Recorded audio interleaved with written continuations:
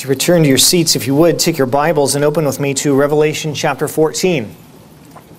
Revelation 14 is found, if you've picked up a Bible, underneath the back table back there on page 1036. I'll say I do know we have some parents of union students visiting with us this morning, so I'll tell you, I've been here 14 years now, and around that time I planned, generally in my mind, a 15-year plan to work my way through the Bible because I'm obsessive compulsive. And so here we are in year 14, so there were certain books that I thought I'll put those off until later. That's why I'm preaching through Revelation and Tom's preaching through Song of Solomon right now. So there are certain books that waited, but the day has come. And so here we are, and we've been working our way through Revelation now for 18 different sermons through the first 13 chapters, so that today marks number 19 of 27 through the book, and our text this morning is chapter 14. So if you turn there, I'll ask if you one more time would just stand so that you might honor the reading of God's holy word this morning. Would you hear one more time the reading of God's word from Revelation 14? Then I looked, and behold, on Mount Zion stood the Lamb, and with him 144,000 who had his name and his Father's name written on their foreheads. And I heard a voice from heaven like the roar of many waters and like the sound of loud thunder. The voice I heard was like the sound of harpists playing on their harps. And they were singing a new song before the throne and before the four living creatures and before the elders. No one could learn that song except the 144,000 who had been redeemed from the earth. It is these who have not defiled themselves with women, for they are virgins. It is these who follow the Lamb wherever he goes. These have been redeemed from mankind as first fruits for God and the Lamb. And in their mouth no lie was found, for they are blameless. Then I saw another angel flying directly overhead with an eternal gospel to proclaim to those who dwell on the earth, to every nation, tribe, and language and people. And he said with a loud voice, "Fear God and give him glory, because the hour of his judgment has come. And worship him who made heaven and earth, the sea, and the springs of water." Another angel, a second, followed, saying, "Fallen, fallen is Babylon the Great, she who made all nations drink the wine of the passion of her sexual immorality."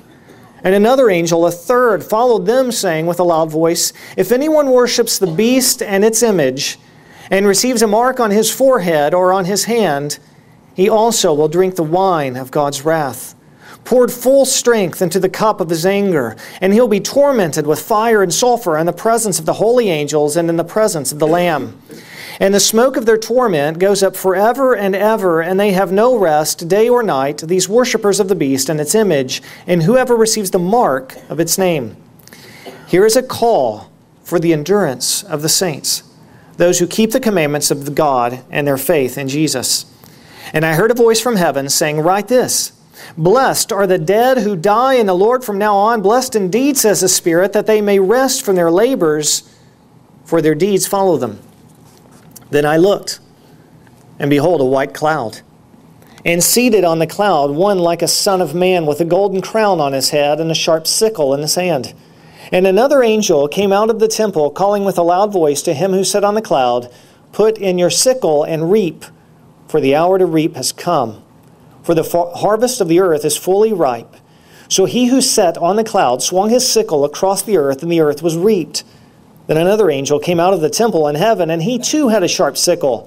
And another angel came out from the altar, the angel who has authority over the fire, and he called with a loud voice to the one who had the sharp sickle, "Put in your sickle and gather the clusters from the vine of the earth, for its grapes are ripe." So the angel swung his sickle across the earth and gathered the grape harvest of the earth and threw it into the great winepress of the wrath of God. And the winepress was trodden outside the city, and blood flowed from the winepress as high as a horse's bridle for 1,600 stadia. Would you remain standing as we pray?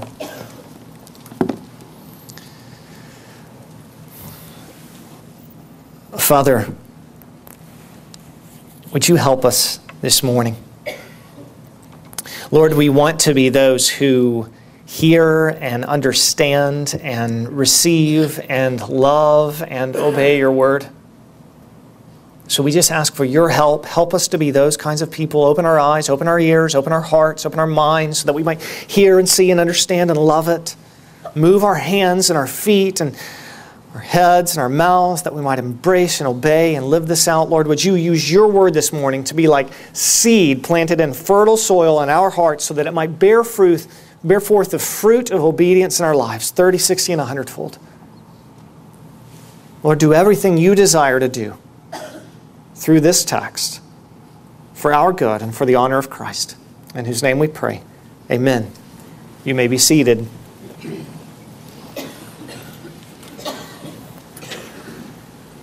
In The Pilgrim's Progress by John Bunyan, there's a scene in which Christian and hopeful are held captive in a dungeon by the giant Despair.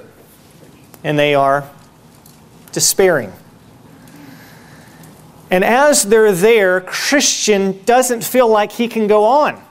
The despair is great. He's growing weary and doing good. He's wondering if he can continue in steadfast obedience. He's struggling.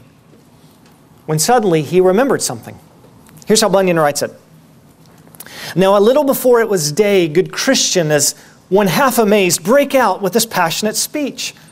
What a fool, quoth he, am I, thus to lie in a stinking dungeon when I may as well walk at liberty.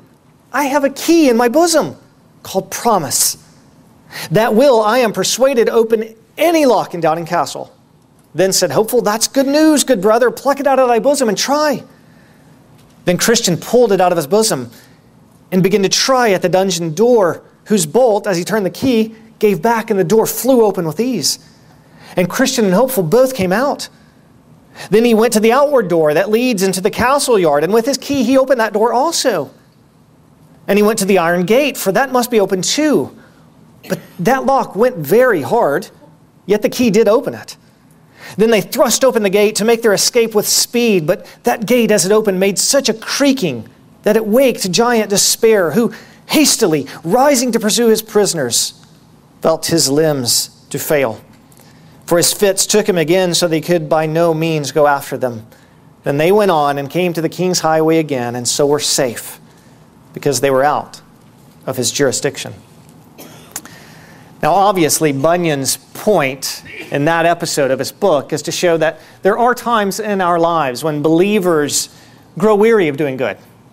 There are times in our lives when we don't feel like we can press on. There are times in our lives where it's simply hard to be steadfast in obedience to the Lord.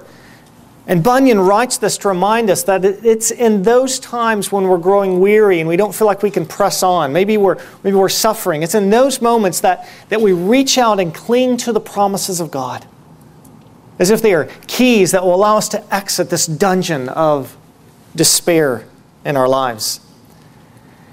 And I think in many ways that's what we find in Revelation 14. Now consider what's happened to this point in the book of Revelation.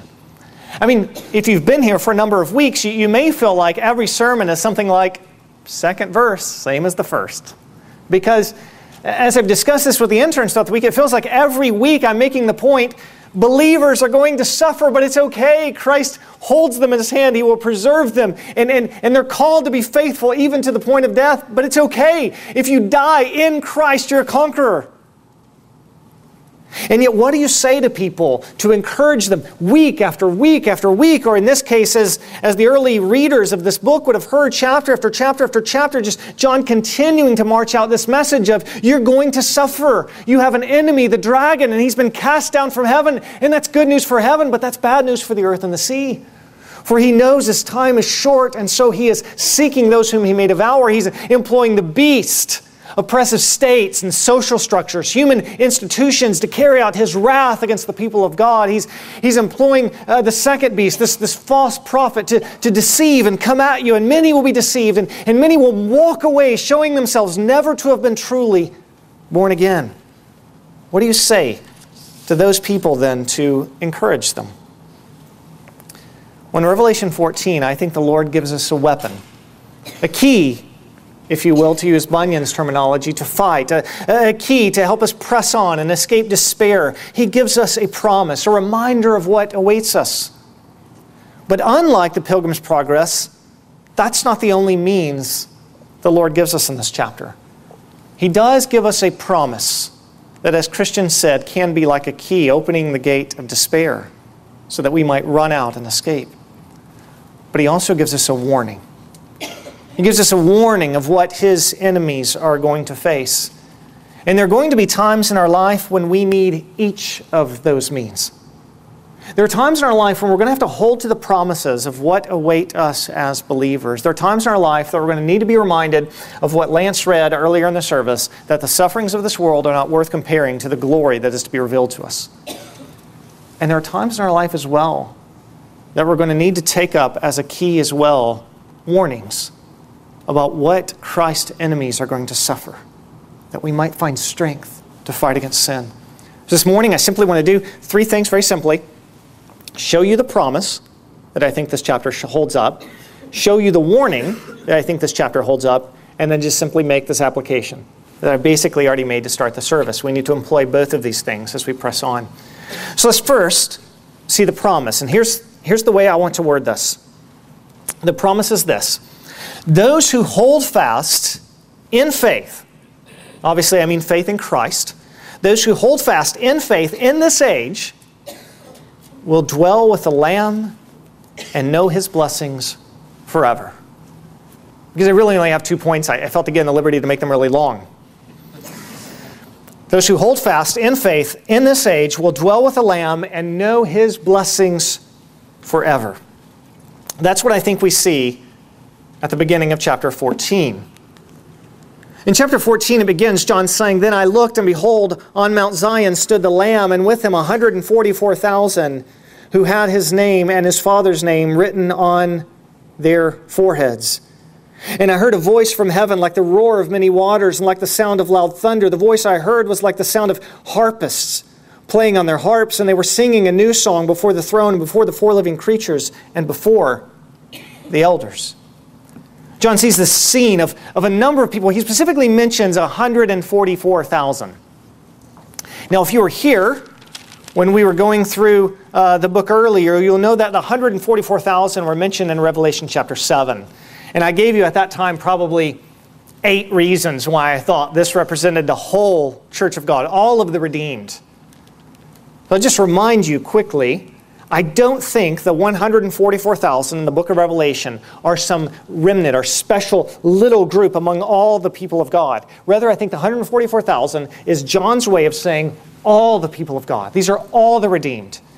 You'll remember in Revelation chapter 5 when John heard someone say, "Behold, the Lion of the tribe of Judah," and he turns and says, "Then I saw one standing as a lamb who had been slain." It's not as if in that moment John heard a lion and turned and said, "Oh, it's not a lion, it's a lamb." What he turned and realized was that the lion is the lamb. When the same way then, John uses the same thing in Revelation 7, and he hears the number of those the Lord has marked out as his own, the ones that he's put his seal on their heads. Again, I've said this is not some physical mark. This is just the Lord's way of saying, "You're mine." And when he heard the number was 144,000. But in Revelation 7, he says, "I turned and saw a great multitude that no one could number, from every tribe and from every nation and all tribes, peoples, and languages, standing before the throne and before the Lamb." You see, the 144,000 were all of the people redeemed from all the nations. Again, I've noted that in the book of Revelation, numbers function in a symbolic way, and the number 12 and multiples of 12 are always used for the people of God. That's why there are 12 apostles. That's why there are 12 tribes. That's why when you get to the new creation, when the people of God are going to dwell with the Lamb, it's measured in terms of 12,000 this, 144 that. Well, that's why the people of God. If you want to say all the people of God in apocalyptic literature, you want to say all the people of God in the book of Revelation, 12 times a whole number, 1,000, gives you 144,000, a way of saying all of the redeemed. So here are all of the redeemed standing on Mount Zion, which is used in the Bible to represent a place in the presence of God, a place where we're free from condemnation, a place where we're free from the tyranny of Satan and sin and death. This is how Hebrews 2 uses this imagery. We've come to Christ. We've been freed from condemnation. We're standing with Him at Mount Zion in His presence. So John sees this view then of people, all of the redeemed, standing before the Lamb, on Mount Zion, in His presence, free from condemnation, and they're singing a song of victory. He says in verse 2 that they were playing harps. Now that might throw us a bit, because I don't think we think of harps as being employed in a song of victory, do we? Few soldiers, I think, would march back from victorious warfare and say, "Somebody break out a harp." You know, right? I mean, that's not the imagery we think of. Most pep bands don't have a harpist. However, the harp in the Bible is different from what we think of. Not that there's no occasion for the harp. It's a great instrument. And I know we have members and have had members who play the harp, and I love what you do. But the harp in the Bible is different from the kind of harp we have now. It's probably something closer to our guitars.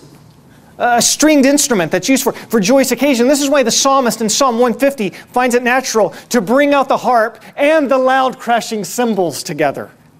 We wouldn't think of that, right?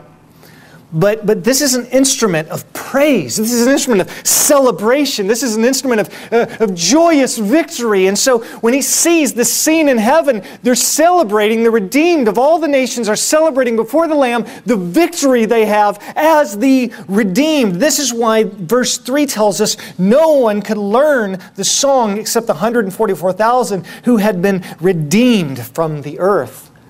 There's some songs this morning that if you're an unbeliever, you may have sung with us. You may have sung some words you saw on the screen. You may have sung them of what it means to be redeemed in Christ, but you can't really know the song unless you've been redeemed yourself. There's something about mouthing the words and knowing the experience. Well, that's why no one but the 144,000 could learn this song, because this is simply the redeemed of the earth, celebrating before the Lamb, celebrating in victory. We're told a number of specific things about this group of the redeemed, some characteristics about them in verses 4 and 5. First, we find out that they were faithful. They were faithful in their lives. Look at verse 4. It's these who have not defiled themselves with women, for they are virgins. Now, I don't think the idea here is that we're to press this language literally and say this must be a special group of only celibate people, those who've never been intimate with someone physically. But that's, I don't think, the language. In fact, if you want to press that, then not only would this be a celibate group, but it would be literally only men, right? Because the language says they had not been with women. But I don't think that's the point. I don't think John here is saying this is a group of celibate men only. I think this is John's way of saying these are faithful. I think what John is doing is he's picking up on the image of adultery that goes through the Bible. You see, in the Old Testament, God pictured Himself as a husband toward His bride, Israel. The same kind of thing that we find the language of Ephesians 5. Jesus Christ is the bridegroom and the church is the bride. In fact, this book of Revelation is going to end with a wedding feast, when the bride is going to be given to her groom, the Lamb. And so, the imagery that then developed when the people of God in the Old Testament were unfaithful to God was, yes, idolatry, but not simply idolatry. It was also called adultery. Several times, the Lord will rebuke His people for idolatry and say, you're playing the whore or the harlot, harlotry and whoredom, the adulteress. That was the common imagery of the Old Testament. I think then, even in this book, I'll add even in this book, the enemies of God are often pictured as the harlot. The beast, this human institution that's being used to seduce people to sexual morality, being seduced to used to seduce people to deny Jesus Christ is this woman who is a harlot. So I think in contrast, what he's saying here is the people of God are those who have kept themselves pure, are those who have been faithful, waiting for the day when they will be presented to their groom spotless, blameless, without blemish, or as the image here is used, as virgins. So these are a faithful people. Not only that, they are an obedient people, aren't they? He says it's these who have not defiled themselves with women, for they're virgin, and it is these who have followed the Lamb wherever he goes. The imagery of discipleship in the Bible is that of following. Remember what Jesus says in Luke 9:23, "If anyone would come after me, let him deny himself and take up his cross daily and follow me." The idea isn't simply that we're to walk. And Jesus, yes, did a lot of walking, but the idea of discipleship wasn't just walk behind me and all will be well. No, the idea of following me is imitate me, obey me. These are a group then who have not only been faithful to the Lord, but they have obeyed him. The text continues, "These have been redeemed from mankind as first fruits for God and the Lamb." Now, the idea of first fruits can mean simply a group on occasion in the Bible. So the first fruits mean there's more to come, but also the language of first fruits in the Bible can come on occasion simply to mean an offering given to the Lord. I think that's how it's functioning here. These are a people who have been offered to the Lord. Remember the language of Romans chapter 12, verses 1 and 2. What's your spiritual act of worship? It's not that you go and offer a sacrifice. Don't bring an animal, but offer your bodies as a living sacrifice to the Lord. That's your offering. This is the idea here. These have offered themselves to God. And then finally, verse 5, "And in their mouth was no lie found, for they are blameless." Unbelievers are those who deceive and those who are deceived. Romans chapter 1, Paul says, we all know the truth. We know the Creator. He's made himself known. And when God sets out to make himself known, he makes himself known. There's nobody in the earth who doesn't know there is a God, the God of the Bible, and he created all things. But what unbelievers do is they suppress the truth of God in their unrighteousness. They suppress the truth. And they even go about convincing others of that untruth as well. They are deceived and are deceivers. In contrast, the people of God, there's no lie found in their mouth, for they are blameless. We are those who accept the truth and those who speak the truth. So what you have here then in Revelation 14, 1 through 5, are the people of God who are faithful, obedient, devoted to the Lord, who are true, and they're victoriously celebrating before the Lamb. What John is showing us here is this is what awaits those who conquer. Yes, they may have endured persecution. Yes, they may have suffered at Rome's hands or whomever's hands throughout this age. Yes, they may have undergone great suffering. But this is a picture of testimony to what Paul says in Romans 8:18. The suffering of this world is not worth comparing to the glory that is to be revealed. What is that glory? Here's a picture of it right here. The redeemed victoriously celebrating before the Lamb. In verse 13, we can read that they're resting from their labors. This is a picture of glorious rest with the Lamb. This is our promise. Hold fast, endure, be faithful. Hold to your faith, and we will dwell in the presence of the Lamb and know his blessings forever. But that's not the only message of Revelation 14. There is also a warning. And the warning I will word this way. Those who hold fast to the world and reject the Lamb will face the eternal torment and furious wrath of the Lamb. Those who hold fast to the world and reject the Lamb will face the eternal torment and furious wrath of the Lamb. There's a thought that says God, as he's revealed in the Old Testament, is a God of wrath. And God, as he reveals himself in the New Testament, is a God of love. But if you want the worst picture, the most furious and violent picture of God's wrath in the Bible, it may well be what we're looking at this morning in Revelation 14. In verses 6 through the end of the chapter, with an exception of verses 12 and 13, which we'll look at in our last point, but from verse 6 all the way through verse 20, what you have is this build-up to God's wrath. It starts with the scene of the first angel in verses 6 and 7. Verse 6 says, I saw another angel flying directly overhead with an eternal gospel to proclaim to those who dwell on the earth, to every nation and tribe and language and people. So the gospel, this symbolizes the gospel going out to all the nations. Jesus said, remember, in this age, the gospel will be preached to the ends of the earth. So we're preaching the gospel to all the nations. But in verse 7 then, what we find is that the gospel comes with a demand. Verse 7, and he said with a loud voice, fear God and give him glory, for this reason, because the hour of his judgment has come, and worship him who made heaven and earth, the sea, and the springs of water. Now, sometimes we talk about the offer of the gospel. And I don't want to say you should never use that language because it's probably been used throughout the entire history of the church.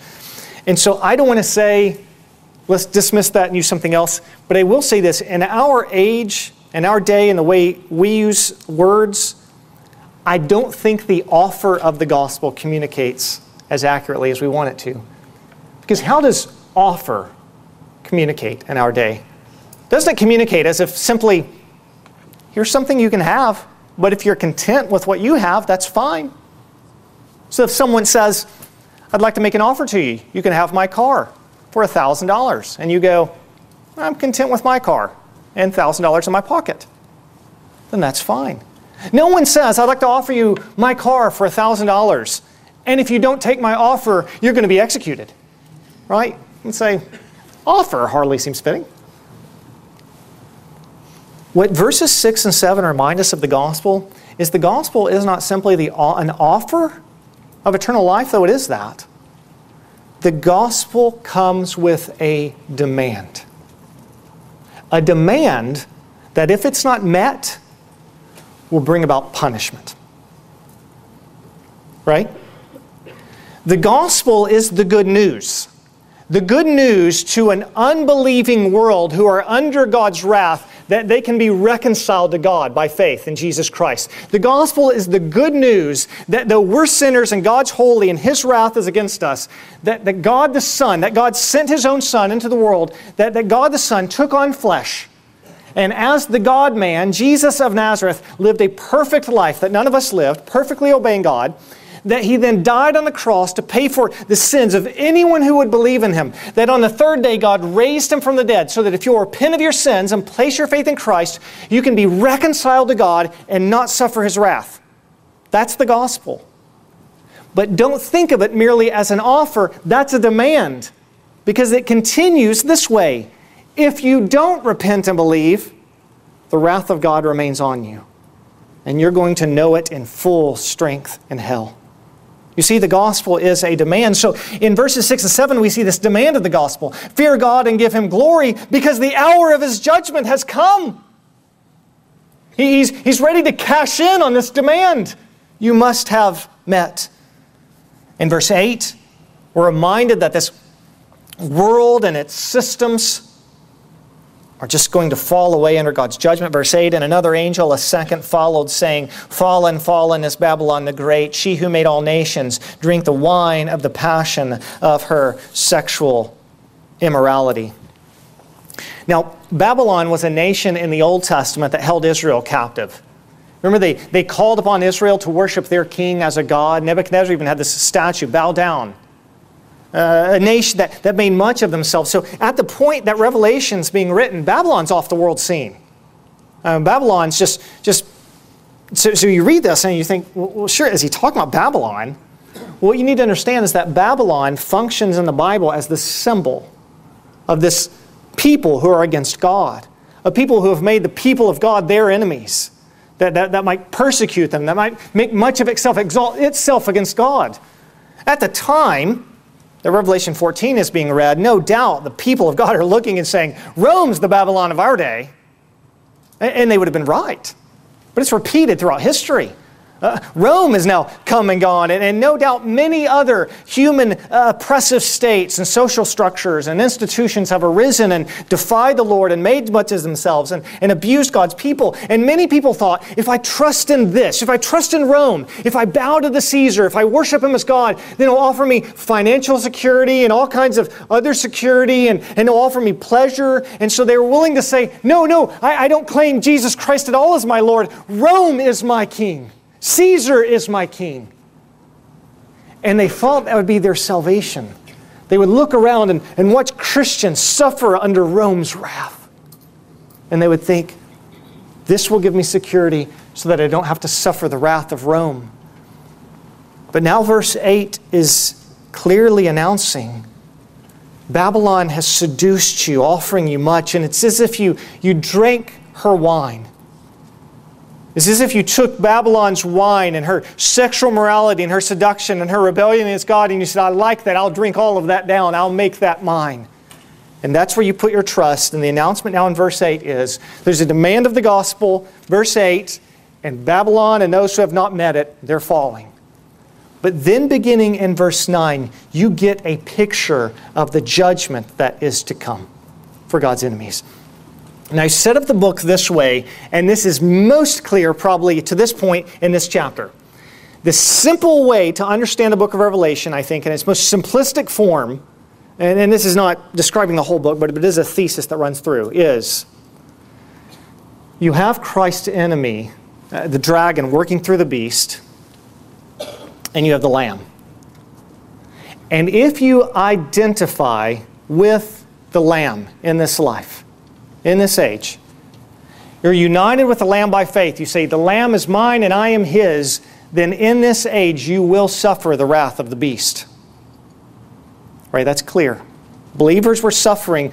Earlier in this letter, Christ was calling His people, some of you are going to be thrown in prison, be faithful to death. That's the wrath of the beast. That's what it cost them for being identified with the Lamb. But you can also reverse that. You can identify yourself with the beast.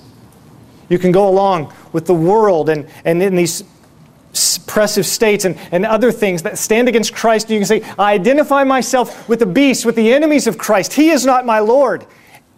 And you can know the pleasure of the beast in this age. But in the end, you will face the wrath of the Lamb. You're going to be identified with one, and you're going to face the wrath of the other. Starting in verse 9, there's this clear message. You do not want to face the wrath of the Lamb. In verse 9, here's what we read. And another angel, a third, followed them, saying with a loud voice, if anyone worships the beast and its image and receives a mark on his forehead or his hand, that's just a play on what the Lamb has done, right? The Lamb marked His own people out. Now the beast is marking his own. So you either belong to one or you belong to the other. Verse 10, he also will drink of the wine of God's wrath, poured full strength into the cup of His anger. You've drunk of Babylon's sexual immorality. Now you're going to drink of the wine of God's wrath, is the message. And he says specifically in verse 10, poured out in full strength. You see, in that day, it was popular to cut wine. You can diminish the alcohol content if you just add a little water, right? So they would cut wine, perhaps by a third, perhaps by a fourth, perhaps by a tenth, whatever. They would cut wine. They would dilute it. And then you could give it in full strength as well. Well, the message that Jesus is sending is unbelievers do face God's wrath in this life. We said that earlier from a text, right? Unbelievers in this life are living under a world that's been judged by God. They live in a sin-cursed world. At times, unbelievers are given over to their own sins that's destroying them. They should want to flee from it, but the Lord gives them over in His wrath so that they go after the very thing that's destroying them. That's God's judgment. But the message is, that's God's diluted judgment. That's the wine of God's wrath that's been cut. It's been diluted. But on that final day, they're going to drink of God's wrath poured out in full strength, verse 10 says. And then we could say a few things about the wrath of the Lamb. Now, I don't have them on this screen, but let me just note 3 things about the wrath of the Lamb according to verse 10 all the way to verse 20. Number 1, the wrath of the Lamb is personal and eternal. The wrath of the Lamb is personal and eternal. Look at the second half of verse 10 and verse 11.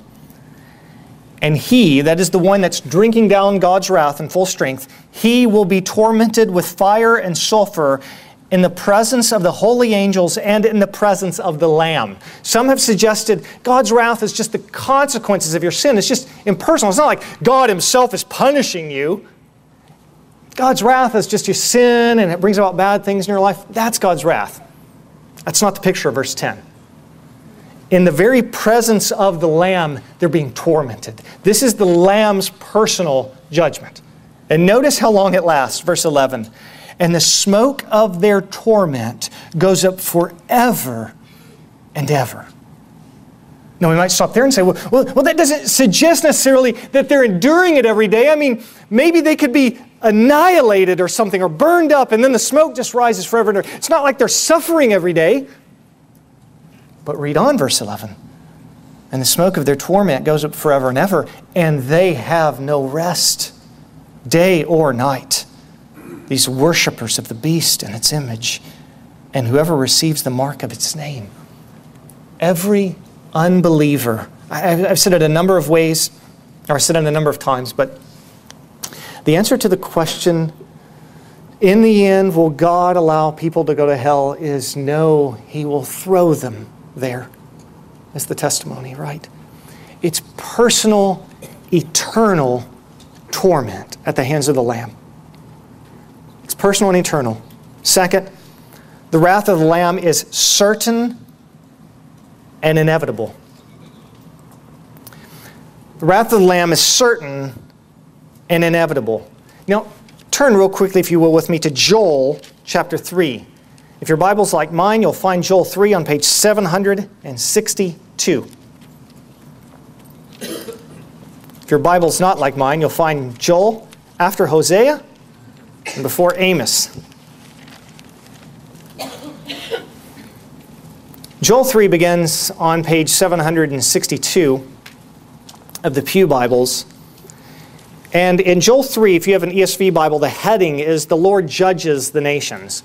So Joel, an Old Testament prophet, is now speaking of the nations receiving the wrath of God. They're facing the judgment of God. And he says, now's the time where we're going to go to war. It's as if you're going to fight against me, but you're going to take my wrath. And so in verse 10, he says, beat your plowshares into swords, your pruning hooks into spears. Let the weak say, I'm a warrior. Hasten and come, all you surrounding nations, and gather yourselves. Bring down your warriors, O Lord. Let the nations stir themselves. So it's the Lord's bringing His people. He's going to judge the wicked. Listen to verse 12. Let the nations stir themselves up and come up to the valley of Jehoshaphat. For there I will sit to judge all the surrounding nations. So God's about to judge the nations. And here how it's pictured. Joel 3:13. Put in the sickle, for the harvest is ripe. Go in, tread, for the winepress is full. The vats overflow, for their evil is great. So God pictures His judgment as this scene of the harvest being ripe and a sickle reaping, gathering His enemies. And then the second part of the scene is the grapes being tossed into a winepress and tread out so that the juice from the vat flows out. What's going on in Revelation 14, then, when you go back to Revelation, verses 14 through 20, is John's taking that image, as the Spirit inspires him, John's taking that image from Joel, and he's showing us, I think, two realities about the Lord's judgment by taking each of those aspects. The Lord reaping and gathering, for the harvest is ripe, and then the Lord treading out the grapes. And as I said, the first part of this, verses 14 through 16, shows that the wrath of the Lamb is certain and inevitable. Look at verses 14 through 16. Then I looked, and behold, a white cloud, and seated on the cloud, one like a son of man, with a golden crown on his head, and a sharp sickle in his hand. And another angel came out of the temple, calling with a loud voice to him who sat on the cloud, Put in your sickle and reap, for the hour to reap has come, for the harvest of the earth is fully ripe. He who sat on the cloud swung his sickle across the earth, and the earth was reaped. Revelation 14, verses 14 through 16, then captures this first half of the imagery. The time of harvest has come. Reap. You see, throughout many, many generations, believers have declared to the world, judgment is coming. And Peter tells us the delay is going to be enough that people will begin to say, I don't think that's true. And they're going to mock. And the answer is, Peter says, the only reason there's a delay is because the Lord's being patient, giving them time to repent. But the day is coming. This is what Revelation 14 through 16 is saying is, it may seem like it takes a while, but one day the harvest will be ripe. And the announcement will come to the Son of Man. Now the time for reaping is here.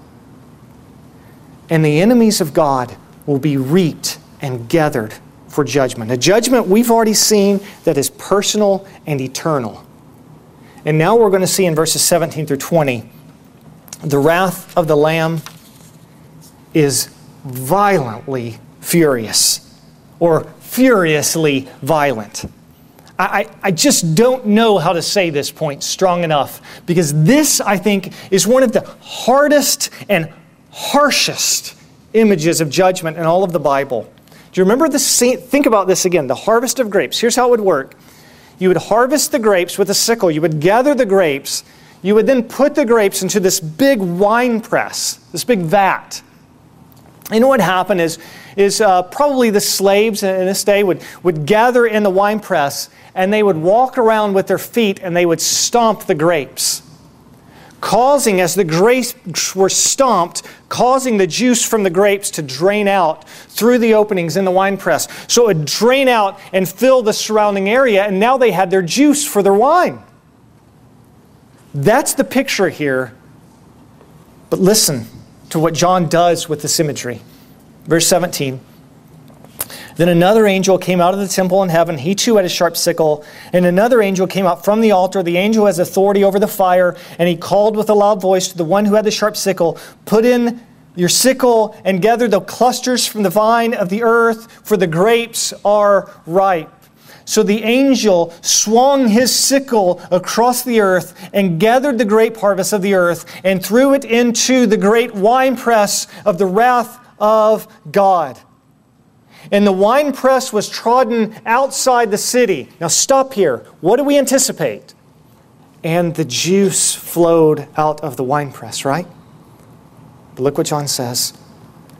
And blood flowed from the winepress as high as the horse's bridle for 1,600 stadia. Or if you have your note in the Bible, the ESV says that's about 184 miles. You see what John's doing? He's saying the grapes, they're just a metaphor. What I'm saying is this: the wrath of the Lamb will be like Jesus taking his enemies and gathering them as one gathers grapes off the vine, putting them in the winepress of his wrath, and then stomping them out, crushing his enemies until their blood flows out of the winepress as high as the horse's bridle for 184 miles. And I don't think the idea is 184 miles.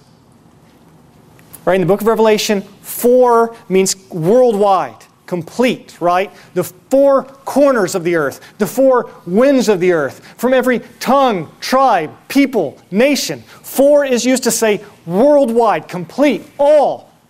The idea here from 1600, 4 times 4, all of the earth, all of God's enemies are going to be judged 4 times 4 times 1,000 completely and perfectly, and it's going to be terrible. It's going to be terrible. I mean, think of the images that the Lord uses of hell in the Bible. Of fire that can't be quenched, a worm that does not die, and here trodden out like grapes so that their blood runs out and fills the earth as high as the horse's bridle. This is a terrible picture of violent judgment. Why does God do that? Doesn't He know that we'll read that text and go, that makes me squeamish? Yes. He does know that. He's sending the message loud and clear. Identify with the Lamb and you may suffer at the hands of the beast. But identify with the beast and you will suffer at the hands of the Lamb, and you don't want to suffer the Lamb's wrath. You don't want it. If you're not a believer this morning, don't make jokes about going to hell. It is terrible.